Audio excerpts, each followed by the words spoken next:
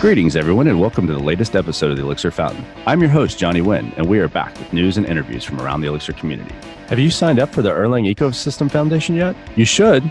The Erlang Ecosystems Foundation's goal is to grow and support a diverse community around the Beam ecosystem by encouraging continued development of technologies and open source projects based on and around its runtime and languages. Find out more at erlef.org. That's ERLEF.org.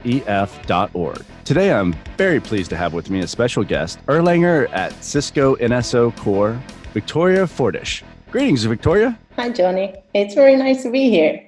Awesome. Well, so where are you at now? Are you in Stockholm? Yeah, I'm in Stockholm in the great apartment that I have. Enjoying the lovely summer up there, right? It never gets dark. Yeah, it never gets dark, and now for a week it's kind of hot, so it's really cool. I think it will last for another week or so. Oh, wow. And then this is the end of Swedish summer. But well, only a couple of weeks, right? That's all you get. Exactly. But you should enjoy it until it lasts. Awesome. Yeah, we ran into one another at the Codebeam Stockholm, which used to be the Erlang user conference, and it was great to meet you. You did an awesome talk on thinking Erlang and problem solving. One of the things that really I got kind of curious about is, like, I know you mentioned that you got involved in Erlang in 2010. Is that correct? Yeah, it's correct. So what were you doing before that? Oh, well, so I was a PHP programmer, to be honest. Don't worry, we're all friends. I used to be one too at one point. I mean, come on, PHP is a really nice language, but I think it's a big difference, the two, Erlang and PHP. But yeah, that's my dark past. So did you go straight from PHP to Erlang? Oh, well, so it was that I was working while I was studying in the university, and then the language that I used to work in was PHP. And then there was a very interesting class at school. It was specification of distributed systems, and I really enjoyed that. And I was, that was the time when I had to look for a topic for my bachelor's thesis, and I really liked the teacher as well. She is a lady. Her name is Melinda, and I was like, I would like to do something with distributed systems, and we had a small lab exercise there where we implemented a distributed system. It was in C++, and I really enjoyed it. I got such a rush of like, oh my God, it's faster if it's more node, and they are talking, and I can add more node, and it's all great. It was really cool seeing that, I mean, finally something is not sequential or so. And then I asked her, like, do you have a topic for me? I really enjoy concurrency and so. And she was like, yeah, sure. And what language would you prefer? And I was like, this C++, this was nice. And she was, no, you don't work in C++. So, and I was like, okay, what do you suggest? Have you ever heard of Erlang? And I was like, no. What if I say no? So listen, here is this book. And I got Francesco's book.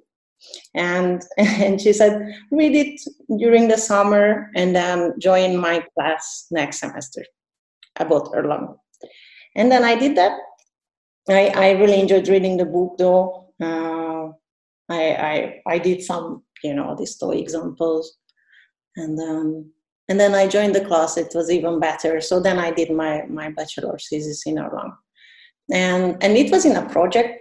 So it was a software technology lab, which had an industrial partner as well. And there I did a web-based user interface for a tool called Refactoral. This is a static source code analyzer and refactorer tool for Erlang, written in Erlang. And then it was really cool. I enjoyed it. And yeah, I got my bachelor, and then I continued my master at the same university. And then I got a scholarship from them. So then I was working in that software technology lab. And then that scholarship turned into a full-time position. Oh, nice.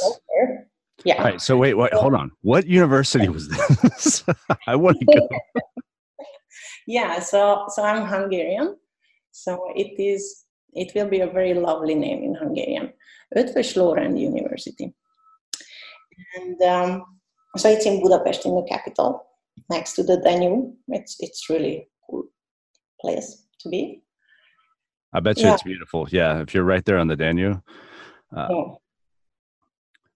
Well, I'm curious about that too, because so many of the universities in the States, because I've tried to talk to a few of them, they don't really go into things like, and as soon as I say this too, this recording's going to go out and I'm going to have hands up all the time. Well, my university did mine, but it seems like a lot of them, they don't get into that. They teach, I think Java, some of them, I remember there was a lot of COBOL classes at the university in Jacksonville, because that was what the companies that were hiring people, that's what they wanted them to learn, is that because they had all these old systems that were running COBOL. And so they were trying to get people to learn that and go through that. And then they got into Java because there was a lot of companies that wanted Java. Because I know we tried to get them to do Ruby classes, and the CS department didn't want to have anything to do with it. They were like, no, there's not enough companies here in Jacksonville, which was where we were at, that want that. So it doesn't make sense for us to do it. And so hearing a university actually have an Erlang class is awesome. Yeah, I know. But, my university was more focusing on the theory. So I have more like a mathematical degree than engineering degree. Oh, nice. And so functional programming comes then very natural to the university. And so we had Haskell classes, we had Clean classes. It's another programming language, a functional one. And those were mandatory classes. And then we had Erlang, but that was like, you can go there if you want, but that was not mandatory at all. Well, how do you? So I'm assuming you were in R&D at the university. Yes. And then you moved to Cisco after that, or was? Oh, it was a longer journey. Okay. Yeah, well, so I left my PhD position, and then I went to the university to work full time there as R&D in Erlang, in that same software technology lab.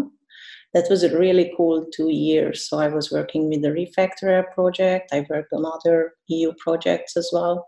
So, those are scientific projects where you try to figure out new things that the industry can use and academia can use. So, yeah. And but I was mostly working on Refactorer, producing different duplicated code detectors for Erlang, and writing papers about it. And then I was thinking that I could try a bit more industry, because this was still academia where I was. And then I went to Erlang Solutions. So I worked in Erlang Solutions for 2 years or more. And I worked on the Wombat project. So, nice. Yeah. I've used Wombat in a couple of projects, and it is a very nice tool set. Being able to monitor the remote nodes, all your applications. It's almost like giving a super fancy observer across your remote instances. Oh yes. Yeah, it's really nice, and we used it while we were developing Wombat. So we were monitoring Wombat with using. And then when I left Erlang Solutions, and then there was no Wombat, then I was missing it. So it it becomes very natural to use it. And then you are like, okay, now I need to use Redbook there. I need to look into processing for here. I need to write some code to collect metrics. Oh, what about the alarms? And then that just, you know. But essentially, you just rewrote Wombat after you. I had the idea that all company has their own phone, but everybody implements some monitoring, right? You don't want to be blind and stay in the dark. You want to know what's happening in your system. So, well, especially with Wombat, like, you know, use it, and I'm not being paid to tout about Wombat, but you know, one of the things. One of the things that was really nice is like it would help you identify, you know, a lot of times you can identify bottlenecks in your system using it, because you can have a better insight in the messages that are being passed in production type environments. Whereas, you know, what is the process actually doing, where are the delays and things like that, where, you know, debugging that locally isn't always an easy thing to do. But Wombat really kind of does give you insight into what your processes are doing in a production environment. Yeah, it's really cool. Wombat is my baby. So I was the technical lead on the project. So awesome. It's really close to my heart. Well, I tell you what, I've benefited from it tremendously. I think it's a great product. So you did awesome on that one. Well, so a lot of what you do, I mean, I would assume with R&D, it's kind of interesting because you know, the R&D approach to things, it's all about like solving problems and kind of researching the theoretical, you know, potential of something. And so what is it about Erlang that you find perfect for that or a good fit for that? Well, let's see. Don't say the syntax.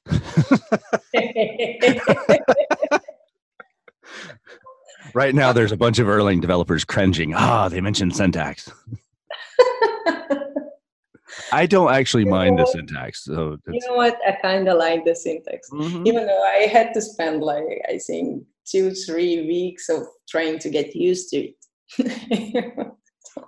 But like once you started, once you get used to it, it isn't bad. Like I don't mind the Erlang syntax. Not to derail that, but yeah, sure. I mean, yes, yeah. But you know, syntax is, I think, the least important part of a language. Yeah.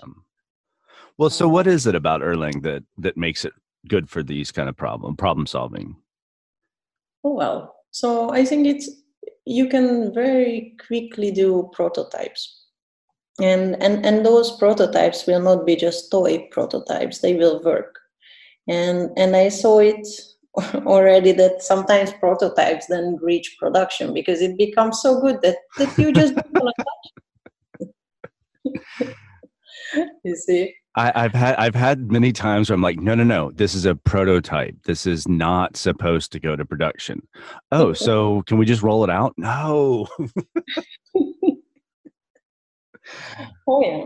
Well, you can always say that your software is always a prototype. It's just evolving, right?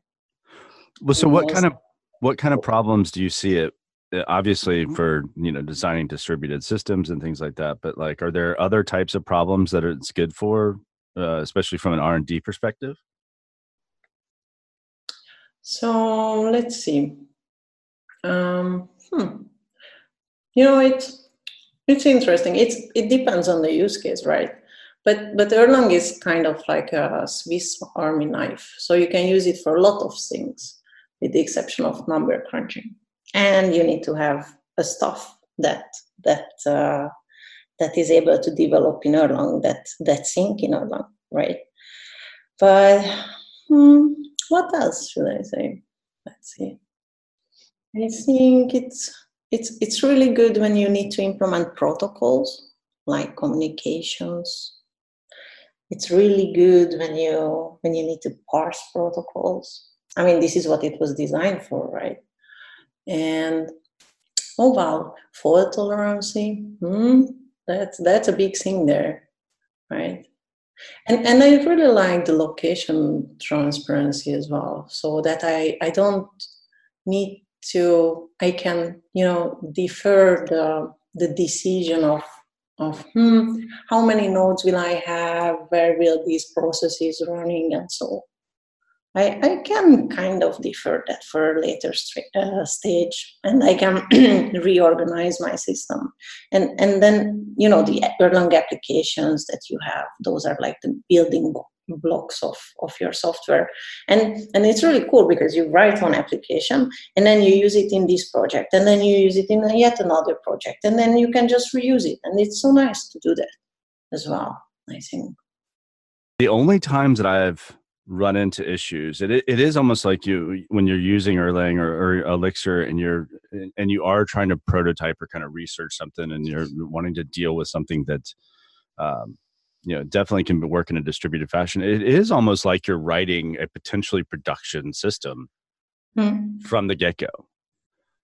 And I talk a lot to companies, especially like if you're on the consulting side, and it's like, well, it used to be, well, Rails is good enough and to get you up and running. And I'm like, well, so when you talk about like Elixir, or, you could even do it in Erlang, doing the same project, instead of prototyping with Rails, prototyping with Elixir. And so you have that scalability already built into it.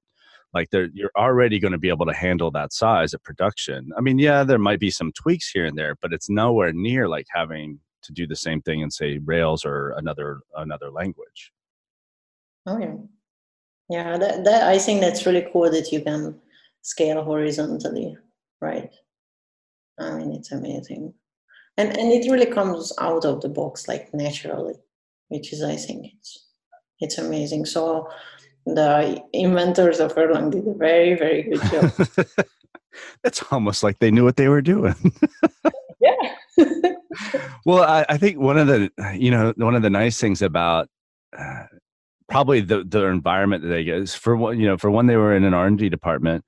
For two, they worked with Erlang even from the creation part of it, but they worked with it for years prior to it becoming open source. So, where a lot of language, like when you look at Elixir was open source from the beginning. And so it can be scrutinized before it's ready. Where Erlang that time under test and being put in production systems and run and, refactored and kind of refined, by the time the world got knowledge of it, it had already been battle tested. Like there was things that needed to be improved and stuff like that. But for the most part, it was a strong language ready for production systems. Yeah, true. It was, and then it was luckily started to be used, right? Because I mean, it's like with all new things that you have a momentum, and then if people doesn't bite, then well, that's it, right? Then you are out of the market, because I mean, there are so many programming languages coming in day by day. And then what sticks and what doesn't stick? That's a good question. I don't know how is that, Well, that's I not to get us completely off the Erlang topic, but yeah, I've been kind of. I love Elixir. I love Erlang. I love the community, but I'm always interested in kind of exploring some other things. And like PureScript is something that I've been kind of looking at a little bit, and like, just to kind of see what it's doing, just to try to get a different idea of something. PureScript seems to be kind of a newer thing, or I guess it's probably not that new, but, based on Haskell. And, it's just interesting to me to kind of get different perspectives from different languages. And I think that's really kind of how it almost makes it easier if you kind of look at if you get so much in a bubble with a language that you don't see other things around you or other ways to implement things. I think it really kind of stagnates you over time. Like your creativity gets stagnant, your curiosity gets stagnant. I think like a perfect example of that was I went to a meetup a few weeks back, maybe even a month or two back. Now it was a JavaScript talk on implementing GraphQL. and kind of the tools that they use to implement GraphQL interfaces with JavaScript. And it was interesting to see how they approach the problem, how they approach the solutions, and how that differs from things like Absinthe and Elixir. So I think that it's important to, as much as we love the ecosystem, the Erlang, the Beam, it's always good to kind of push those limits and kind of see what else is out there, to see how other implementations are happening. Yeah, I'm completely agree. I think it's very important to keep an open mind and learn. I mean, we are learners, right? From day zero to the end. At least I consider myself. Definitely. Well, now speaking of learning, when you got on, because I was kind of curious about this. So when you got on to at Cisco, were they using Erlang at the time and wanted to bring you in, or was that something that you were kind of bringing with you to them to kind of introduce to their groups? Oh no! Oh well, I would be very proud if I was the one that brought Erlang to Cisco. No, I just joined a very great Erlang team there in Cisco. Well, I'm curious, and the reason I asked that is because it's kind of been mentioned several times over the last 6 months. Like, a lot of companies are using Erlang, but they're Erlang or Elixir, and they're not talking about it. They're kind of keeping it under wraps, and for whatever reason. I think there's some will say, well, that gives them a competitive advantage, so they don't want anybody to know that they're using it, and some it's just kind of curious to me, like how many big companies really are using it. Yeah, that's a good question. I guess it's more and more, and Elixir, I think, helps a lot. Yeah, I think Elixir is doing a really good job of kind of bringing it more to the forefront, and making it more accessible. Well, one of the things that Cisco's done recently, which is really cool, is that they've become a founding supporter of the Erlang Ecosystem Foundation. Why was it important for Cisco to do that? So I think there are multiple reasons for that. Maybe the first one is that, so I work in the old TLF office. So that was acquired by Cisco. And TLF was from day one an Erlang user. So that was a Swedish startup. They were acquired 5 years ago. So then with the acquisition of TLF, Cisco became a big user of Erlang, right? So we have the people that are interested in the Erlang community. And well, before Cisco started to support the Erlang Ecosystem Foundation, they were already part of the Erlang industrial user group. So yeah, so it has a history, I think, and well, we want to give back to the community, so we want to support projects that benefits the whole community, And the other thing is that with the Erlang Ecosystem Foundation, that's more inclusive, right? Because that involves the Elixir community as well. So that's super nice, because something finally unites it, right? So we have the big foundation. I'm personally really happy about it, and I really hope that this is going to be a huge success and the driver of changes. And definitely. Well, and I think it's important to see big companies like Cisco contributing to the community as a whole, because especially if companies are taking advantage of the language for their own systems and their own development, even if it's only from an R&D perspective, showing that commitment to the community as a whole, I think is really important. And that's how we sustain.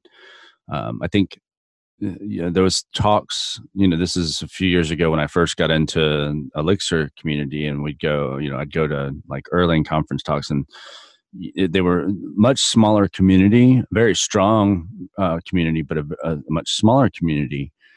And a lot of, they didn't understand, or maybe they did and they didn't like it, but they didn't understand why bringing more people or making more exposure is going to help in the long run. And the thing is if you want to be able to do this for 10, 20, 30 years, you need to grow the community, because the more people using the language, the more sustainable it becomes. And that's the only way, bringing new people in and having more companies using it, and more companies say they're going to use it, is the only way to keep the life cycle of the language and the community growing. Exactly. And I think, as every community, you being part of a community, you benefit from the community, right? But you give back to the community as well. So it's I feel it like as a very natural thing that we help each other. Well, now I do want to mention that you're not just contributing to the community through talks and things like that. You're actually the chair of the Erlang workshop coming up, right? Oh yeah, it's going to be in 18th of August in Berlin, in Germany, this year. Are tickets still available? Say again? Are tickets still available? Oh yes, you can secure your spot, of course. Yes. Awesome. So it is a 1 day long conference, but it's a part of a bigger one, of a 1 week long conference. So the big conference is called the International Conference on Functional Programming, and yeah, awesome. And then there is the Erlang workshop, and we have very interesting papers. So one paper that so this is a scientific conference. So you first submit papers, then those gets reviewed by at least 3 reviewers, and then if you got accepted, then you can present your work. And then this is published by ACM as well. So you can read the publications, and then you can attend the talks. And these venues are really nice because it's a very friendly environment. We have a lot of time always for discussions, and there are discussions. It's a very inclusive environment.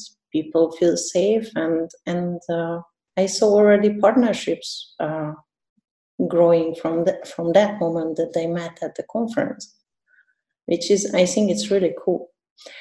It's mostly academical conference, but for instance, this year we have 3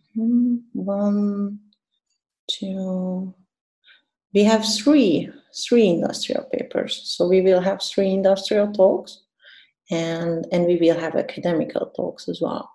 But those are not super theoretical, So there is one that so my favorite one. It's the tools supporting green computation in Erlang, which is I think it's very interesting, because with IoT, you will start to have again the small devices, and then the small devices will have battery, and now the question of how much energy you consume becomes very relevant, right? Because the less you consume, the longer your device can run with one single battery.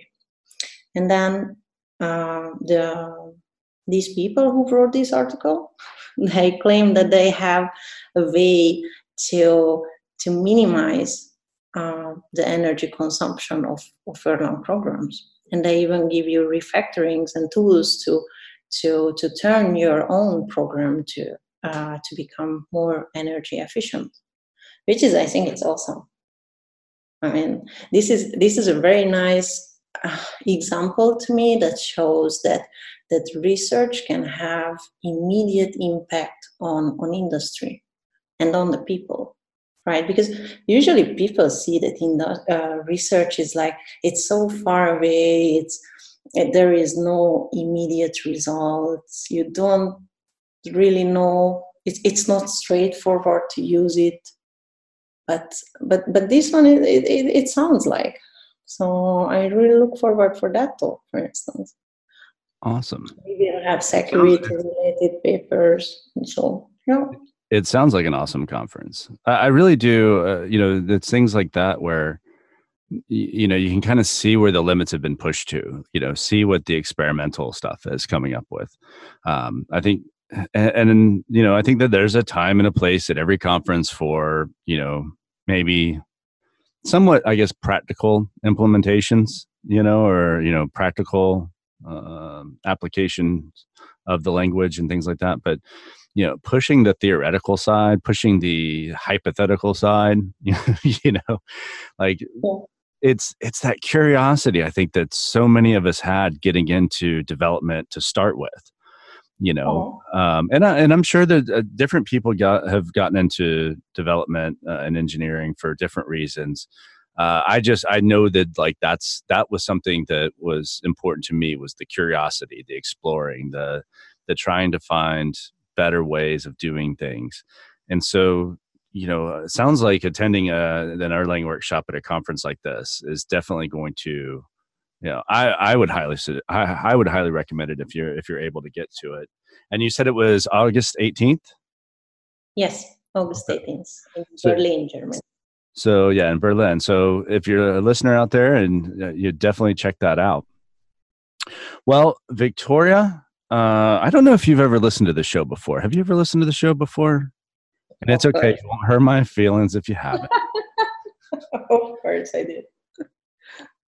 And if you like it, then it's Elixir Fountain. If you don't like it, then it's one of those other podcasts. We're all friends. It is funny that we have all these different podcasts, and not even just across the beam, but even in other industries. We're all friends. We all talk on a pretty regular basis. So it's for listeners out there that think that there's some type of competition between, there's really not. We're all good friends. But that being said, it is time for the all-important 5 Behind the Code, and that's where we ask you 5 questions that have absolutely nothing to do with programming. Are you ready for this?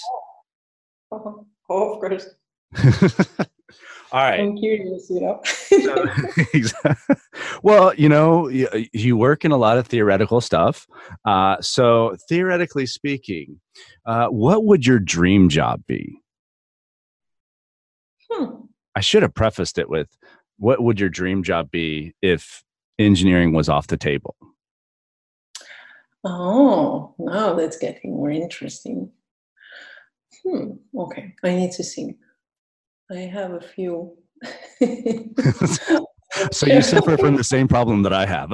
The problem isn't what would the dream job be, it's how many can I do? Exactly. So, one of one of the jobs that I was dreaming when I was young, like 15 years old, it was to be an orange picker. Nice. Well, then you can get all the free oranges you want, right? I mean, you want an orange, you grab one. Yeah, I always imagine that job that I will just calmly take the oranges, then go to the beach, then then pass a bit, and then I will go back to work. So I imagine that they will not pay me by the number of oranges that I collect.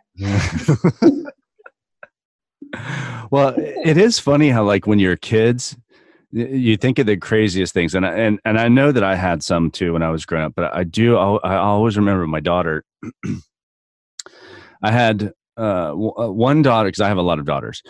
I had one daughter that wanted to be a pizza delivery person. She thought that was going to be the coolest job. And I have to say, I was a pizza delivery person for a while, and it is a pretty cool job. I mean, you get to ride around in your car, listening to music, that people tip, it's kind of nice. Awesome. I did have another daughter that she wanted to work at Subway as a sandwich maker because she loved eating Oh, Subway. And so she had the idea that if she grew up and worked at Subway, that she could eat sandwiches all the time. So, oh, yeah. that's nice. That's cool. Okay. So, but yeah, as a kid, you think of these crazy jobs, right? So, well, Okay. that brings us around to the second question. And it might actually be that being an orange picker is not the greatest thing. But here's the question: what opinion or view of the world you had as a child changed as you became an adult? Oh, repeat the question, please. I know it's a wordy one, isn't it? So, Yeah. when you think back to your kid, kind of the way you saw the world, the way your opinions of the world um, that you had as you grew up and became an adult. What's one that changed that you can remember? Hmm. Okay. So I always pictured myself that I will be serious. So I didn't want to grow up. Mm, That was one thing that I imagined that all adults are serious. So I was like, no, I don't want to do that. Then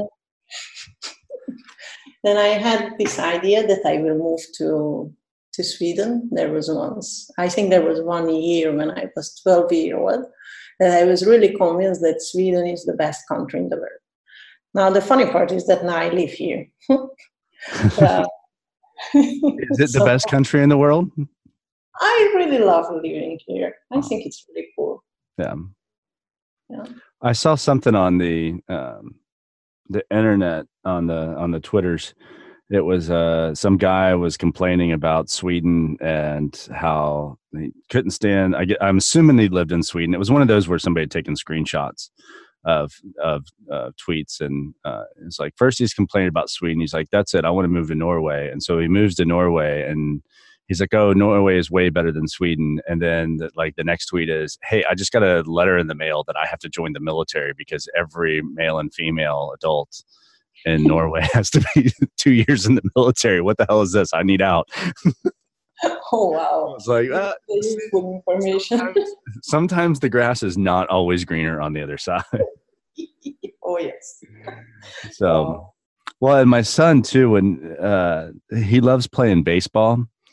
And I was talking, I was like, when you grow up, if you really practice and really work hard, you could be a baseball player. He's like, "No, I don't want to be a professional baseball player." I was like, "Really? Why not?" He goes, "Well, because there's too much yelling." I was like, "What?" He's like, "Yeah, the coaches are always yelling at the players. I just don't want to be yelled at all the time." I was like, "Okay, fair enough." um, all right. So next question: who was the most influential person on your life? Hmm. Okay. Can I say two? No, only one. No, yes, of course you can say two. Okay. So the first is my mother because so she raised me alone and she taught me that a woman can do anything and that was, I think that was a big gift from her because we lived in a family house and we never had this thing of, oh, this is a masculine task because it's two women. So I was mowing the lawn or or anything, and I think that helped me a lot because now I'm working in a mostly um, male dominated world, and I don't feel bad about it because I don't see the difference. So I only feel that I work with good professionals and I try to be a good professional as well. So I think that was a big influence on me, and the second one is of course Melinda Toth from my university, who turned me from PHP to Erlang. And she is really now a very good friend of mine, and well, I learned from her a lot, how to handle conflicts, how to debug Erlang codes. She was the first one who taught me how to debug, and Erlang, and I think she is a really cool woman. I admire her. Awesome. The last question is, if you could be anyone for a day, who would it be? I would like to be my cat. Can I be my cat? Yes, you could be your cat. Yeah. All right. I can't top that. I think my wife would say the same thing too. She's like, yeah, I'm totally a cat person. As long as the cat could read, because then she could just lay around and read and be a cat all day, and she would be like happy as could be. So yes. I mean, they look always so comfortable, relaxed, and then I really like that thing with cats that they can be. There is a time when they are super smart, and then they become super stupid, smart, stupid, smart, stupid. That's so great. And then I would be allowed to do that. Exactly. Well, Victoria, it was awesome having you on the show. I really appreciate you taking the time to meet with us, and it's been great. And we look forward to the Erlang workshop coming up August 18th and seeing you around the community.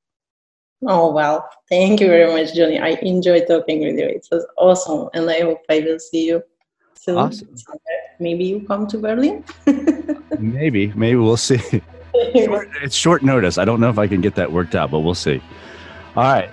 All right. Talk to you soon. Thank you. Talk to you soon. Thank you.